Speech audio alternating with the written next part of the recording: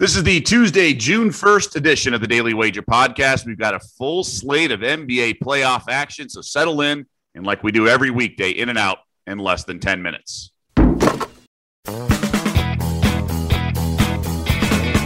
Welcome to the Daily Wager podcast, presented by DraftKings, America's top-rated daily fantasy app. I'm Doug Kazarian alongside Tyler Fulgham following the long weekend. Tyler, good to be with you, my man. Good to be back. Good to be back on the pod. Hopefully giving our friends, family, and listeners some winners.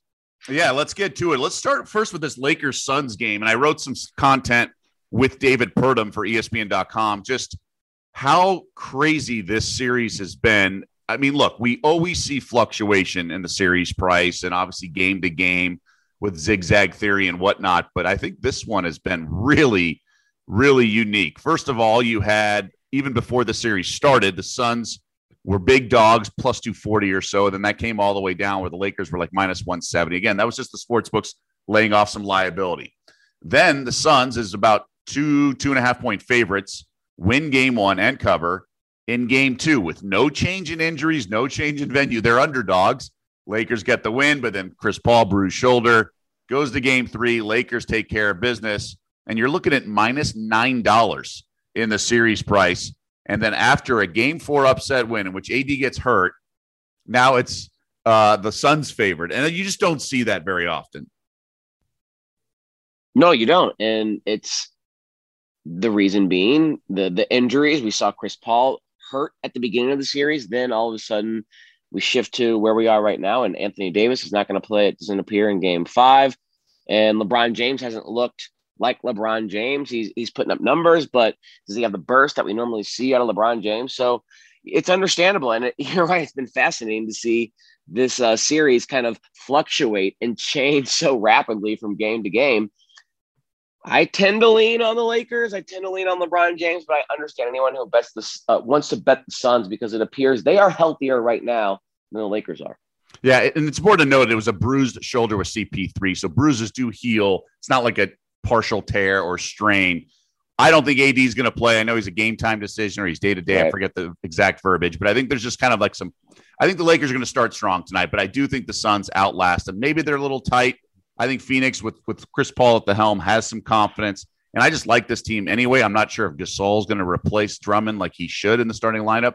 Looks like Frank Vogel's been very just loyal to Drummond, but I'm going to lay the 5. Nothing higher than 5, so it's 5 or better for me, but a small play for me on the Suns tonight.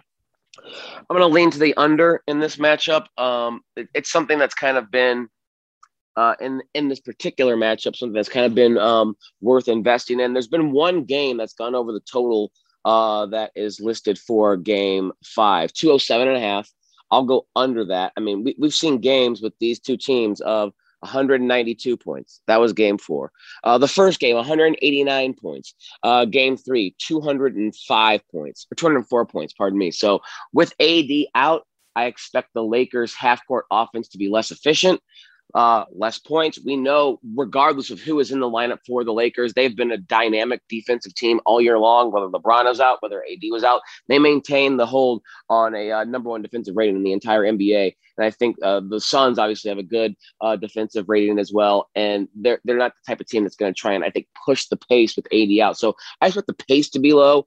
And we've already seen 3 of the 4 games go under this total with AD in the lineup, and expecting him not to play. I think the Lakers offense gets less efficient, and I think the total is still a little bit too high at 207.5 with two teams that are really, really good and dynamic defensively and don't want to push the pace. This is not like a Washington Wizards team. This is not like, a Sacramento Kings team. Both these teams want to slow it down with Chris Paul, slow it down with LeBron James in the half court, and try and play good defense and win that way. So I expect a kind of a rock fight, so to speak. I'll go under 207.5. Yeah, we'll see how much the Lakers offense gels, right? We're not sure about KCP's status, and the only 2 wins they have in the series is when AD has lit them up. So obviously you expect more from LeBron in terms of an offensively driven LeBron in terms of scoring. But, to your point, this series has sort of played out a certain way. I want to go to Boston, Brooklyn. Closeout game potentially for the Nets back at home after a blowout win in game 4. Up 3-1, laying 12.5. For me, I actually like the Celtics a little bit. I think they've proven that they're going to go down They're not going away down without a fight, and they're going to play to the bitter end. And just close out games are really tough. And I'll rip off some stats for you. But my favorite play on the game is the first half over in the first half and game. So, sorry, the over in both the first half and the game. I just think the way Boston has sort of approached this is we're going to take the fight right to the Nets. We know their weakness is defense, and we think we can score with them. And maybe Kemba plays tonight. Maybe he doesn't. So even without Jaylen Brown, Robert Williams, and Kemba, they put up 1 million points. Now, the Nets are obviously going to get their points. And so I just think first half over and game are my two of my favorite plays. And just a little statistical. When a double-digit playoff road dog, 30-15 ATS since 1990, coming off a double-digit loss. So it's just going to be hard for the Nets to duplicate that offensive scoring and the beatdown. Boston's getting a lot of points here, so I lean Celtics. Or not lean, but it's a small play for me on the Celtics plus 12.5. I'm going to look at James Harden. His assist prop is 10.5. It seems high, but I think if what I expect happens, Brooklyn wins this game, Harden's going to be a big reason why. 18 assists in the last game. We know when the big three are healthy, Kyrie and Kevin Durant are responsible for the scoring.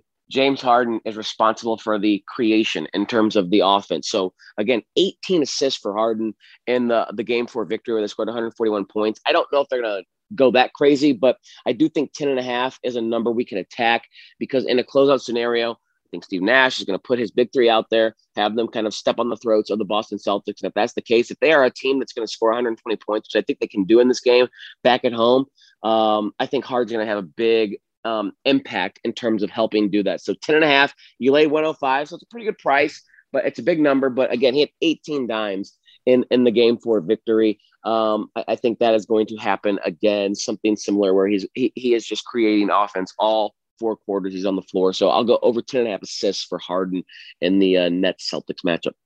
I like that play a lot. I mean, especially with a high total. And like I said, I think there's going to be a lot of points. I think Harden is a distributor. As long as everyone just makes some shots, I think that's pretty solid. Let's go to the other game. I don't have a firm play here on the game. Curious to hear your thoughts, but I do think Denver's going to start strong. Look, they laid a giant egg after back-to-back wins. Michael Malone called everyone out. The players have said all the right things. I like what Michael Porter Jr. is saying. So I like Denver in the first quarter -0.5. Now, I know Dame plays the entire first quarter, but McCollum doesn't. And I just in the bench unit for Denver's a little shaky to start the second because that's when Jokic goes out. So I like the matchup and more so just the situational spot. Nuggets off a loss at home. I expect a strong start here, and a little bit of a narrative here, but I'll play the Nuggets in the first quarter -0.5. Yeah, I expect the Nuggets to win this game. It's back at home, and if they win, it's going to be driven by the force of the MVP of the league. Nikola Jokic. His player prop is 31.5, and that's a very, very big number. However, I'm going to go over that because in 3 of the 4 games that they played in the series, he has gone over that total. Now, when they lost that game on Saturday, Jokic only played 26 minutes, had 16 points. He's going to be on the floor for more than 26 minutes in this game. So as long as he gets his full allotment of minutes, we've seen him in the first 3 games of the series. He was at 32. 30 or 34, 36, 38 points.